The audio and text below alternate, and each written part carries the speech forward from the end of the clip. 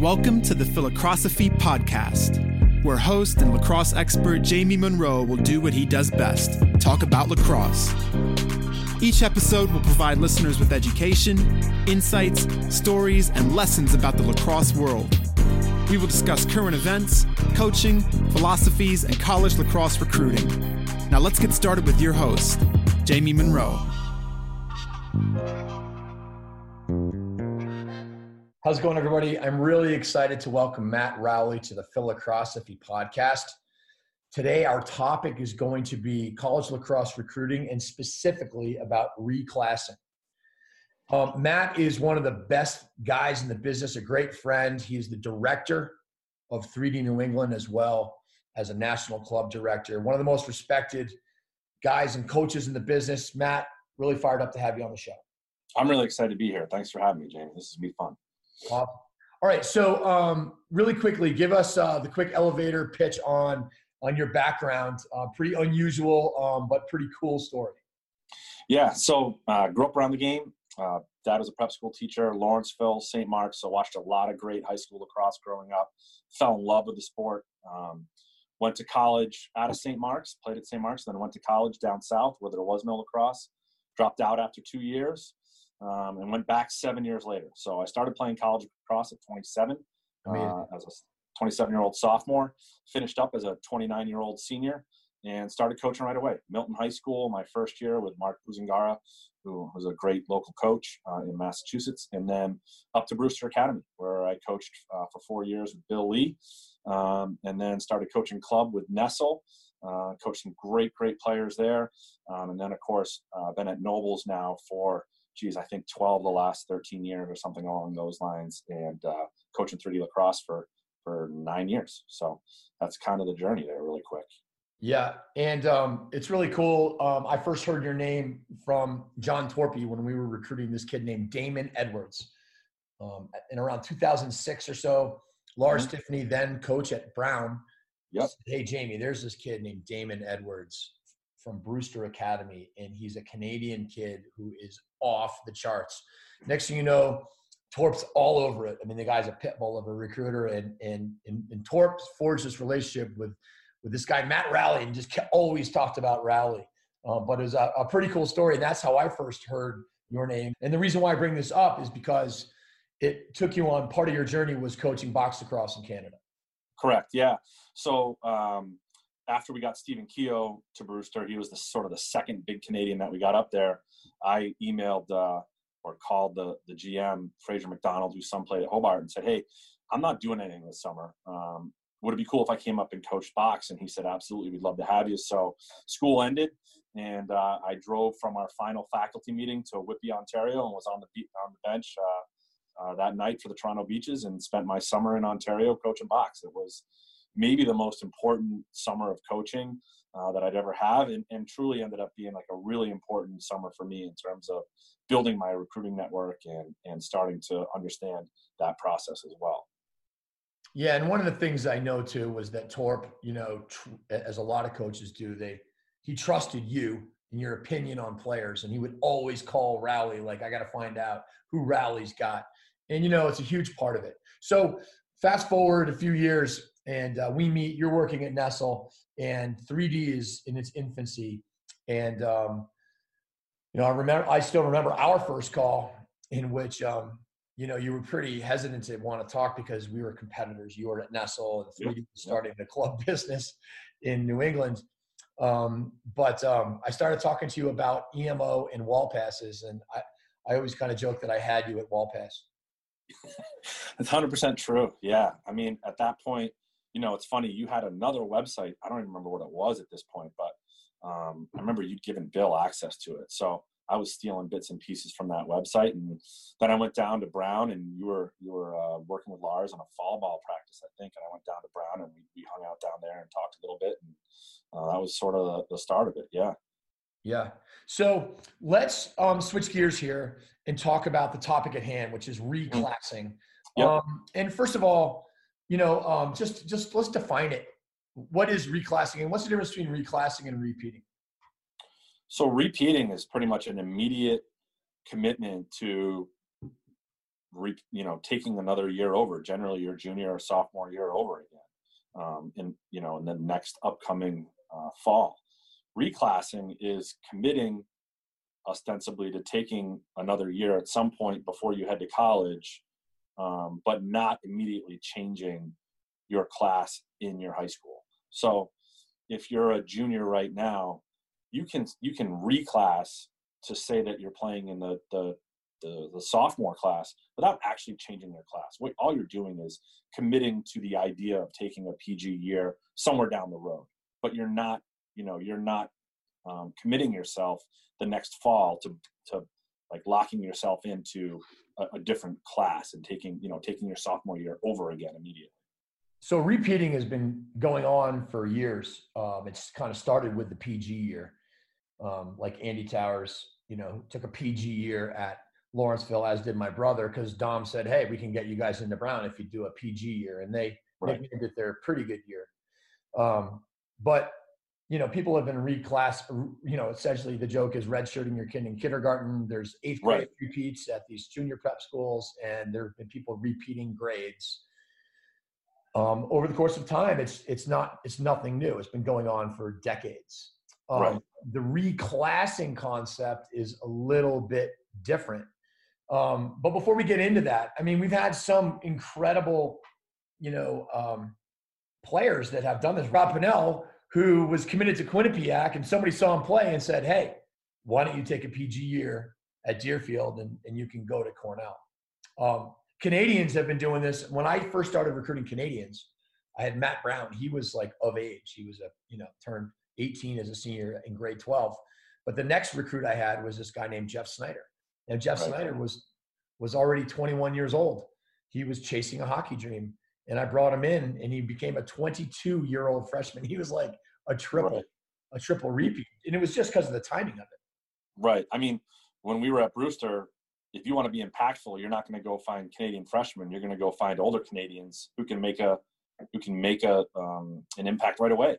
And so for us, it was finding juniors in Canada who had not been recruited yet, with the exception of Robert Kober, who came and committed to Georgetown, and having them repeat their junior year to give them, that window. At the time, it was just, that's when you got recruited anyway, was after your junior year.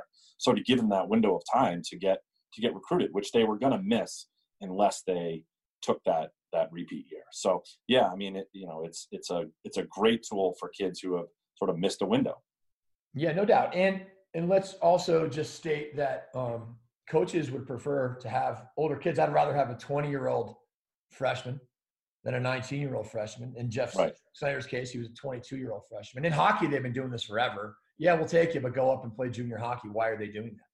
Yeah, and now, we've got kids at my high school that are high-level hockey players, and you can't go to a NESCAC school some of the times without taking a year or two at juniors. So, I mean, that is the culture of hockey. And just, and this repeating, reclassing piece is part of the culture of lacrosse now as well. Yeah. And at a lot of boarding schools that you're going to go to, these higher powered academic institutions, they're going to not just recommend that you repeat, they're going to insist oftentimes that you repeat to be able to catch up, because their schools are harder. And I think a lot of people have a misconception on repeating when they're already a really good student. And they're, so what's your take on, when someone's like, well, I would never repeat my son because, he's such a great student, why would I, have him not have to be challenged? Well, I mean, look, I think that's a fallacy in and of itself. I mean, I think all these schools, the schools we're talking about where you would go and repeat, have opportunities to challenge your kid, whether he's taken geometry as a freshman or not. I mean, I that is not a concern, is finding academically challenging opportunities for kids in a repeat year. And, for on the field, you're going to be competing against guys that are a year older anyway, whether it's from New England or California or Texas or Long Island. The guys are older. We went through that list that we talked about the other day, where, half the kids in the freshman classes of the schools that we could find were 2000s. So it's the reality. It's part of what's going on. And if you reclass, you don't have to commit to it. it creates the window of opportunity rather than, sort of fixing a missed window, which repeating does. So I just think there's tons of opportunity with it, and it's crazy not to at least consider it when you're going through the process. Yeah, no doubt. And the bottom line is, like you said, is what you're up against. So, it used to be that if you were a January or February birthday, in my era, you were on the older side of your class. And we know that with relative age effect, that, for sports that mandate age specific, it's the first quarter, January, February, March birthdays Right. always tend to excel because they're older and better. And then all of a sudden you have some schools, or states like Colorado where it's a September 15th cutoff. So if you're born in September, you're just going to be on the oldest side of your class. So, right. And then you start saying, people are like, well, I don't want to be the youngest kid in my class. I'm born in August, July, June. I'll just, hold my son back a little bit. Right. And then as time goes on, it's getting older and older and older, which means that if you're a May birthday, you're going to be like the youngest kid in your class. Right. And it's actually a huge disadvantage when it comes down to physically competing. Yep. Absolutely. Absolutely. Yeah. So you have to, I think we the outliers situation where he's talking about the January birthdays and how those kids tend to make the NHL over the other kids. It's you have to consider where your kid is relative to the rest of the class. And if you're wondering why you're not getting the looks, well, you might not be getting the looks because you're just not physically there yet. And so reclassing gives you that window to take advantage of playing at your true age. So Malcolm Gladwell is who you were referring to in the book Outliers when he right all of those birthdays, and it's just a fact. The thing is, when your sport is completely geared to January 1st, you're just locked into your birthday. If you're born in December, you're kind of shattered. But in lacrosse, it's not that way. And so what people are able to do is basically just give themselves an older birthday by repeating or reclassing. And the advantage of reclassing is that you don't actually have to commit to it. So let's take it back to 2012. Yep. 2012, you and I had just started working together for about a year. We initiated this business that was really cool called 3D Blue Chip. And we combined with Jake Reed's Blue Chip with 3D, and we created really one of the coolest camps. It was unbelievable out there. It was such a great camp. It was 5 different weekends. And it was essentially a tryout for Jake Reed's camp. And right. it was kind of, there was a little bit of an uproar because we had 8th graders that were right. going, but this was in the beginning of the early recruiting. And I remember we had some real and internal discussions about whether we were going to include 8th graders or not, whether it was the right thing to do. And we ended up being ahead of the curve. I'm not going to say that we pushed the curve, but we were definitely ahead of the curve on that in terms of those kids getting recruited. Yeah, well, so I remember being at that camp, one of those camps. I think it was the Mid-Atlantic camp in January 2012, and there was this kid named Ryan Conrad playing. Yeah. I called Dom immediately. Dom Starsia at the time was head coach at Virginia, and I was like, Dom, I've got a kid for you who was an absolute stud. Ryan Conrad, a few months later, became the first commit in the class of 2015 in June. And that was like, it was like an uproar there too. Like, oh my God, how can you be committing somebody? Yeah. And it was accelerating like crazy. But the other thing that happened that summer was a Brewster kid named Ryder Garnsey. Correct. Yeah. 2014 was being, it seemed to be like slipped through the cracks a little bit. Tell us a little bit about Ryder's story and where that led us. Yeah. So Ryder, Ryder I've known since he was knee high when he was all head and helmet. He was a 2014 coming out of Wolfboro, New Hampshire, and played on some really good club teams. So he was kind of getting the exposure that he should get. It wasn't like he wasn't in the right places or playing for the right team or any of that stuff. He was just a small, slight kid, and I think to some degree, coaches didn't understand his skill level at that point. And as he started growing to his body a little bit and became much more dominant, opportunities started to come around for him. But Not a lot of them. Andy Towers actually recruited him really hard. But there weren't a ton of opportunities for him until we had this situation happen with Notre Dame, where Notre Dame said, yeah, we like him, but we wouldn't take him unless he's a 2015.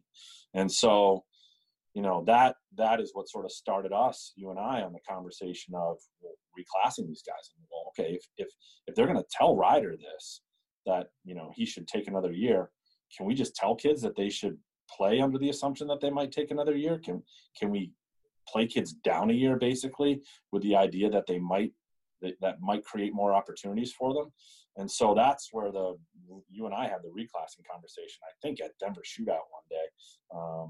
And then, we started talking to more families about it. And 3D Blue Chip gave us a great avenue for that, because there were so many kids, older kids, who had really sort of missed their window, and we were able to help them create another year of recruiting for themselves that way. So Ryder this is summer after his sophomore year. Right. And I think the deal was that Notre Dame was really interested, but I think their recruiting class was basically full. Where the money was gone or something along those lines. And they're like, we love this kid. We would love to take him as a 2015. Would he consider doing a PG year after he graduates from Brewster, and we'll take him the year after? And that kind of spurred on the thought of, well, so the coach is initiating this, but why couldn't the athlete just initiate that? And then it's this huge advantage, because if you repeat, it's actually a massive commitment. Right. You have to go find another school, which you might not want to do. You have to maybe leave home to go to the boarding school. Some families really would rather have their kids around. You have to, it's $50,000 or $60,000 now. Back then it was probably $40,000 or $45,000. It's a big expense, and you got to start that expense earlier rather than just straight up PG year. And by the way, if somebody like Notre Dame says, we'll take you as a 2015, it's like, I'll do it. Right. And the interesting thing is, and this was sort of, before, quote unquote, poaching became, more commonplace, but playing as 2015 created more opportunities for him. Now, he didn't take any of them. Once he committed to Notre Dame, he was committed, but, playing on that team, he got seen by all those coaches again, and they were more prone to want to take him. So, that year playing as a 2 years of playing as a 2015 did create opportunities for him beyond the Notre Dame offer. He just, he stuck to his commitment. So there are so many people that are just going to be up in arms at this conversation. That's right. That's not fair. And whatever those opinions are, it's fine, but it's happening. And so our job here is to try to educate everybody on this. And at the end of the day, I don't think anybody should feel badly about what they're doing for their kids when this is like fully legal and acceptable, and it's what you're up against anyways. People ask me all the time, what's the recruiting philosophy of your 3D New England group or 3D Lacrosse? And until guys start making real money on this thing, the philosophy is to maximize your academic opportunities, to find a nexus where your academic opportunities meet your lacrosse desires, right? And so if the decision is between going to sort of a mid-tier academic school at the right age, or taking another year and really maximizing your academic opportunities, who wouldn't do that? Right. Who wouldn't do whatever they had to do to go to the best school possible, within the bounds of what's legal. And certainly what we're talking about here, people may not like it. Well, my kid's got to go to tournaments and play against older kids. Well, your kid's going to go to college and have to play against older kids, and your kid's going to go to high school and have to play against older kids. Playing against older kids is, part of the deal. So I don't have any reservations about having conversations with people. And when I talk to families about it, I talked to a girl's family about this just yesterday. It's like, look, I don't want to force you into anything financially that you're not comfortable with, but I want you to understand that this opportunity is here, and here's why it might make a difference in your son or daughter's process. That's all. And we don't dictate repeat. We don't tell a kid, hey, a kid bumped down, now you have to repeat. It creates a lot of issues for the club director in terms of balancing your rosters and such, but we certainly aren't telling kids they have to repeat. but I will definitely talk to a person, especially someone who's sort of lost in the shuffle in the recruiting process. Here's a way to create more opportunity for yourself. Right. The bottom line is trying to leverage your lacrosse to help you get into a better college. 100%. And the other thing that's really important is that in order to get recruited, you have to be the best possible prospect you can be against the class that you're in. And that's really why these people are doing this, is because that is the model that coaches use. Right. They're trying to project how good you are, but they're also comparing you to the class that you're in. And we've already established that as a coach, you'd rather have a 20-year-old freshman than a 19-year-old freshman. You'd rather have a 24-year-old senior than a 22-year-old senior, if you can have it, which is, again, back to why in junior hockey, they're always pushing guys off so that they can have an older, more physical go work on your game. The one thing I would say, though, that I think is also really important to understand is when we have these conversations with families, and if a family brings this concept to us, my question to them is, how is this, we have to consider how it might change or not change the trajectory of your recruiting process. If it's not going to change where you're going to school, if it's not going to change your academic or athletic opportunities, then why do it? So for every conversation we have about how this concept can create more opportunities, it's also a question of having the conversation with families about, is it going to change anything? Right. And if it's not going to change anything, and for a lot of people it might not, then we're not, I'm not going to support it. You can do whatever you want. It's your kid, but if I don't think it's going to change anything, I don't think you should do it. And we have just as many of those conversations as well. And not changing anything simply means that you're just not a Division I caliber athlete. It's right. not you're just getting missed here. It's that you probably don't either have the skill or the athleticism to play at that level. Right. At the same time, even that player, everybody is a better prospect in the next year down. Every 21 is going to be a better 22. It doesn't matter who you are. It's just that, like you say, if you're not good enough, you're not good enough. It's not going to change anything in terms of your college destination. One of the great things about reclassing, it allows you to play out 3 different tracks at the same time. So when you were born, your parents knew that someday you'd probably go to college, and that's one track. Just go to college in the class that you're in. So if you're 2021, go off to college. And then another track is, as a 2021, you get recruited at some level, whether it be Division I, Division II, Division III, you get a chance to go play college lacrosse. And the third track is your reclass, where you could be a 22 and you can basically become a better prospect as a 22. You might get an offer from a school. Like if Harvard says, we'll take you as a 22, would you do it? Yeah. Right. You do it. But if another school came along that, you could have gotten into anyways as a 21, you probably don't do it. And this allows you to play out all of those tracks at the same time. Right. Yeah. So, I talked to a family just yesterday about this, and their daughter is a really good player. And I think she's a Division I player. So the conversation seemed appropriate. And I said, look, if you play this summer as a 22, you're not foregoing the opportunity to go to school as a 21. I think, there's a large percentage of the schools out there that are still recruiting 21s, right? But the fact is that most of their efforts are going to go into recruiting 22s this summer. And so you're going to get seen by all the coaches that you want to be seen by. And it allows us to have the opportunity to have the conversation with those schools. Yeah, she's playing as a 22, and she will be a 22, but she's actually currently a 21. So she's committed to this idea of taking a PG year for the right school. If you like her as a 21, we can have that conversation as well.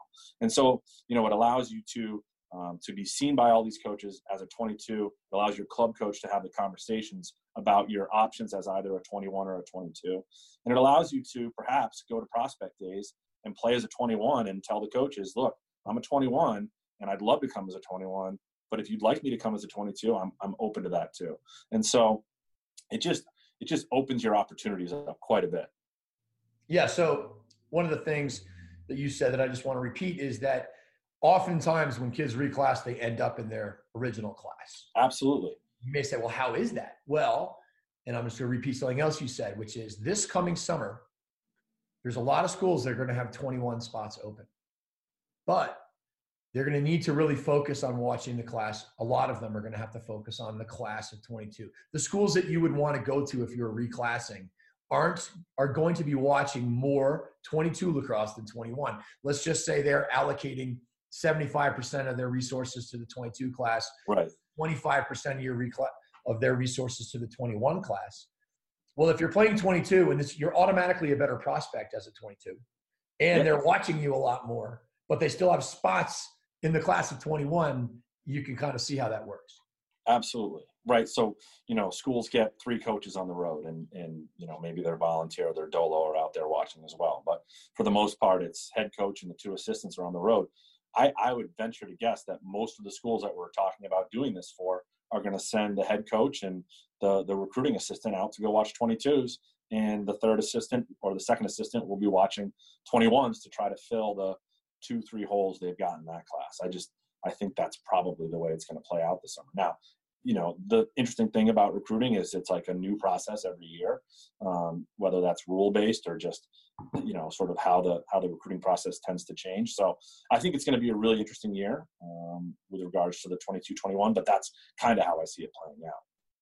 And we got to remember, you have to be good enough. And the deal is that there are just more prospects than there are spots. I mean, that's part of it, right? I mean, so it's not this magic wand that's going to guarantee you anything, although it will give you a better chance. A lot of people ask this question, well, okay, if I want to do this, that's great, but how do I do it?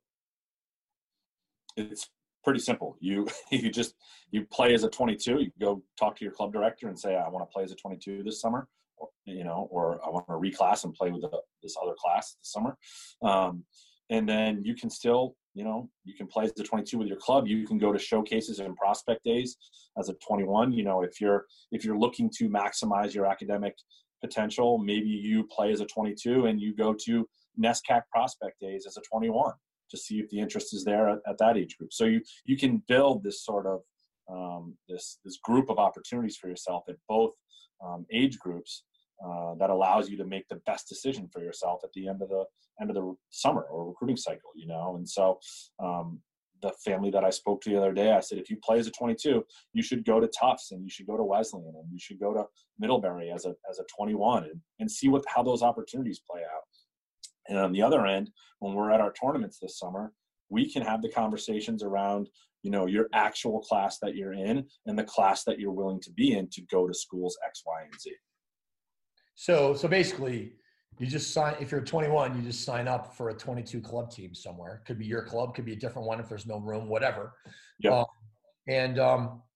You sign up at prospect camps as a 22, unless you're at a Division III prospect camp and you're playing out that track, then you sign up. Right. Right. Yeah. Yeah. Simple. Now, won't coaches be confused? This is a question I always get. Like, aren't they going to be confused and not know what to do? No, they won't be. I mean, it's pretty commonplace, and all of this centers around the conversations that your club coach is having with schools, and so it's not that confusing. If you're good enough, the phone call will come to the club coach, and then the club coach, or on the sidelines, the club coach can have the conversation with the coach. So it's really not that confusing at all. It's actually a pretty simple conversation. It is, and the key words are good enough. Basically, it is so hard to get recruited at these schools, you guys. I mean, it's like literally the players are incredible. We're watching a new level of lacrosse every single year. And so if you're good enough, they're going to be like, who is that guy? Or this kid is awesome. And they're going to be like, now, is he a 21 or a 22? And you go, well, he's a 21, but he kind of slipped through the cracks and he wants to go to the best academic school he could possibly go to. So he's willing to take a PG year. But honestly, he'd probably be pretty fired up to be at 21. Right. Yeah. Just sort of anecdotally, I was talking to a women's ACC coach this fall in the airport, and I was asking her, what she was doing with her 21s. And she said, we don't like the class. We're going to take 4 21s and then we're just going to move on. And it was a really interesting conversation. I said, well, have you seen the whole class? Because there's no way. I mean, there's girls everywhere, obviously. And she's like, no, we've seen what we want to see. We're going to take the 4 we're going to take, and then we're just going to build a big 22 class. And so immediately, like, well, if I've got a girl that I think is good enough to play there, what do I do with her? Because they're done. I mean, they're just not going to look at you at that age group. And so the only viable option, if you think the girl can play at that school, is to then have her play as a 22. And if they decide they want to add a fifth, great. If they don't, then you've got the opportunity as a 22. You know, with the new NCAA recruiting rules that limits contact with athletes until September 1st, junior year, it has changed the timing of the recruiting. So it used to be that people would reclass in like 8th grade because Right. they could actually and it probably had a bigger impact. It did have a bigger impact. You know, repeating Yep. from 9th grade to 8th grade is a bigger impact than, you know, from 11th grade to 10th grade or whatever. But now, you know, people are we're going to talk about the when, sort of when you do it in a second. But now what's happening is if these schools have one summer to try to assess an entire class, and to your point, they can't really do it. They're missing kids. There's no way they're seeing everybody. Yeah, I feel for them. I love the rules. I think it's really streamlined the process for kids and coaches and club coaches, et cetera. But it's just getting kids on campus, you know, is brutal. Seeing all the kids is really hard. Now, I think it's probably easier than juggling 4 recruiting classes before they ever get on campus. But I feel like a lot of kids got overlooked this year because of it. Fall lacrosse, as you know, is not the best recruiting landscape. And that ended up being, I think, really, really important for colleges this fall to have a good fall recruiting cycle, because you don't get enough data in the summer to really build out your class. So I feel, and there's so many spots still open at all of these schools because of it. And so going into this summer is going to be really interesting because like we said, they've got a lot of spots at the 21 class, and they've got to find those guys, and then they've got to really dig into the 22s, having not probably seen much of them yet. So it's interesting. It's a really interesting problem. There are more really good players and really good events and really good club teams than ever before. And the Right. coaching staffs are still about the same size. Yeah. And you know, I was talking to someone the other day about the difference between boys recruiting and girls recruiting, just in terms of tournaments and et cetera. You know, the best boys tournaments aren't really that big. You know, you might go to a boys tournament that's 10 or 12 fields. That's a great tournament, got all the coaches you want to see, and the coaches can really dive in. You go to President's Cup, and you have to go to President's Cup, right? It's 40 fields. So, and you play 4 games over the course of 3 days. How do college coaches get around to see everybody? And it's a little bit harder, you know, I think to get that. And they both present their own challenges, right? But on the girls' side, there's certain tournaments you have to be at. And if you're there, it's great, but it's still, they're just, the size of them is massive. And it speaks to the number of great players, but it also, I think, speaks to just the inefficiency that there is built into the system. Okay, so let's talk about if you're going to repeat or reclass, and the topic is really more about reclassing, because you can repeat anytime you want. Right. But, you know, when is the best time to reclass, would you say, in this day and age? So the recruiting rules being what they are, you know, and September 1 of your junior year being such a key date, I think playing out your junior summer in your correct age group and seeing how it all plays out is what you should do. And then, so you mean, you know, your sophomore summer, your summer before junior year, you mean? Yeah, your sophomore summer going into your junior year. So playing that summer through with your age appropriate, your correct grade, the grade that you've been in your whole life, is the right way to do it. And then sit down with your club coach and your parents and decide, hey, look, this is what I was hoping to get out of this process. This didn't come to fruition. You know, I know fall is going to be important, but what's our course of action moving forward here? And you know, if everyone agrees that the player should have those opportunities and maybe slip through the cracks, or would have those opportunities again the next summer as a reclass player, that's when you start talking about it. You know, through the fall, even that fall maybe, and definitely the summer after your junior year, if you're going to reclass, that's when you have to play with your new grade. Yeah, if you are September 1st, you're not getting quite the interest that you want, and you've been told and you think you've been evaluated, and people are like, listen, I think you can really play, hang in there. That would be a time to do it. If you really wanted, Ivy League and you're getting recruited by all Patriot League schools, yeah, there's probably a chance that, you could upgrade yourself. I mean, just think about trying out for Under Armour. It's a 2-year window to try out. It's really hard to get that team, in the younger of the 2 years.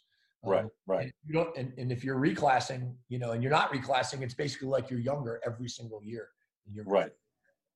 But I think, the idea is you sort of gauge that interest in September and you begin to make a plan for the following summer to be able to reclass. And at the same time, you're planning out those 3 tracks of, hey, what's the best school I can get into that I want to go to, whether it be as a 21 in divisions 3, 2, 1, or whether it's, a reclass opportunity, or whether I just go to college. And by the way, it's not for everybody. I mean, you don't want to push anybody into this, and you've already referenced that. I mean, the kid has to be so all about lacrosse and the commitment of going to the best possible academic institution that they've got to want to take that extra year. Yeah, I don't think you should be taking sort of a leap of faith necessarily. I think there should be some data to support the decision in terms of, he's good. We'd like to take a look at him for a little while. If someone's saying they're good, we'd like to watch him play a little more. And it's if an Ivy League school saying, we like him, we don't have room, we'd like to see him play some more. Those are the kids that you're having that conversation with. Like, hey, look, they like you, they don't have room, or, they want to see you play more.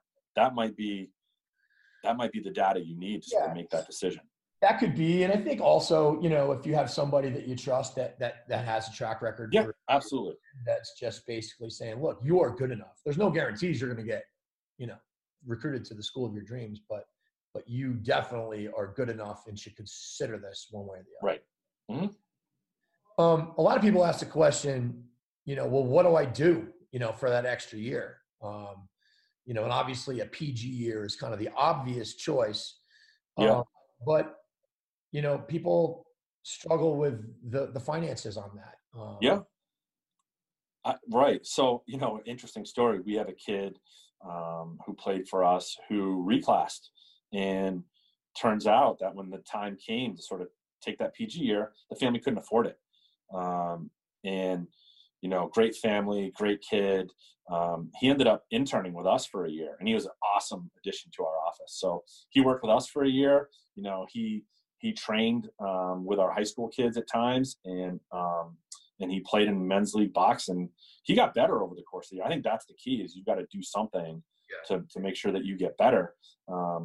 But there's a million different ways to sort of spend that year. You don't have to spend $60,000 going to a prep school. If you're creative and smart, I think there's really great ways to do it. And there are schools out there that are certainly cheaper than New England prep schools that would really push your lacrosse as well. I think, if you wanted a PG and you really want to commit yourself, like look at the Hill Academies and the Everest Academies in Ontario, and they're much cheaper, and they're going to help you get there from a lacrosse perspective. If it's an academic thing, it's a whole other story. But there's a lot of ways to spend that year, and they're not all. It's not cookie cutter. I don't think it doesn't have to be. It doesn't have to be, and I think people should also know that there's a ton of financial aid.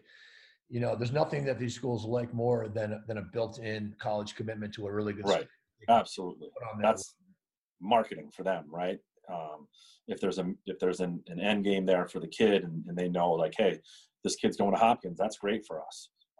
And there's need there. They'll, a lot of schools will meet that need. Just the other thing is that kid that spent the year interning for us, he ended up stepping on the field and playing as a freshman at a Division I school and having a great year, and really took sort of a non-traditional path to getting there. But he worked his butt off to make sure that worked for him.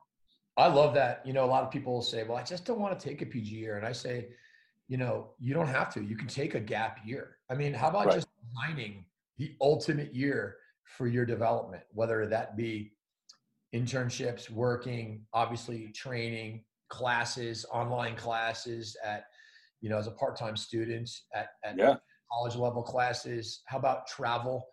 You could literally, build a year that would just such amazing preparation for college I think that would be the avenue that I'd personally love to explore. Yeah. I think I think you're right. I think there's a lot of ways to spend that year. And you can work with the college. I mean, at that point, you're working with your college coach to decide what would work for you that year. And they might have ideas and opportunities that would be really interesting as well. Yeah. I mean, how about an unbelievable internship, take some classes abroad, and then go train the whole way, and then go to Canada starting in April, and then that summer. And now you've basically gained a season back. Right. And so it's all great options. And the PG year, the PG route is traditional, and it's great. I mean, there's no question that these prep schools are once in a lifetime experiences that will change your life and create unbelievable opportunities and habits, and friendships, and the network. And it's great lacrosse. So it's not a lot of lacrosse, but it's great lacrosse in the 10-week season. Yeah, 2-month season. I mean, we're not even, up here, we haven't even had our first practice yet. So, and we don't have our first game for another 3 weeks. Well, I think all in all, the point of this podcast was just to, put everything on the table so that people can know what their options are. They can know what is happening, what they're up against, and they can make a decision that's in the best interest of their family and their kids. And it's a totally personal decision. You should feel comfortable in doing anything you want to do. But it really does come back to, are you good enough? Right. 100%. 100%. And at the end of the day, there's probably going to be uproar over this podcast, and this kid did this and this kid did that. But if the kid's leaving school 5 years later with a degree, or 6 years later with a degree that he wasn't going to get otherwise, it's a win, and for us, 3D New England, Pete Sess and I, our wins are making sure that we create the best academic opportunity for our kids at within the bounds of what's ethical. But I certainly think this is something that's ethical and smart and a great option for a lot of families. Matt, thank you so much for taking the time to come on. Really interesting topic that really needed to be addressed. And I think the people that have listened to this are going to be a better educated and have a better point of reference for the actual environment that's out there right now. Yeah, I really, it was great to come in and talk about it, and hopefully provide some information and maybe dispel some myths. And, it was great to catch up with you as well. So thanks for having me, Jamie. All right, man. Have a great spring. Thanks a lot, man. Talk to you soon.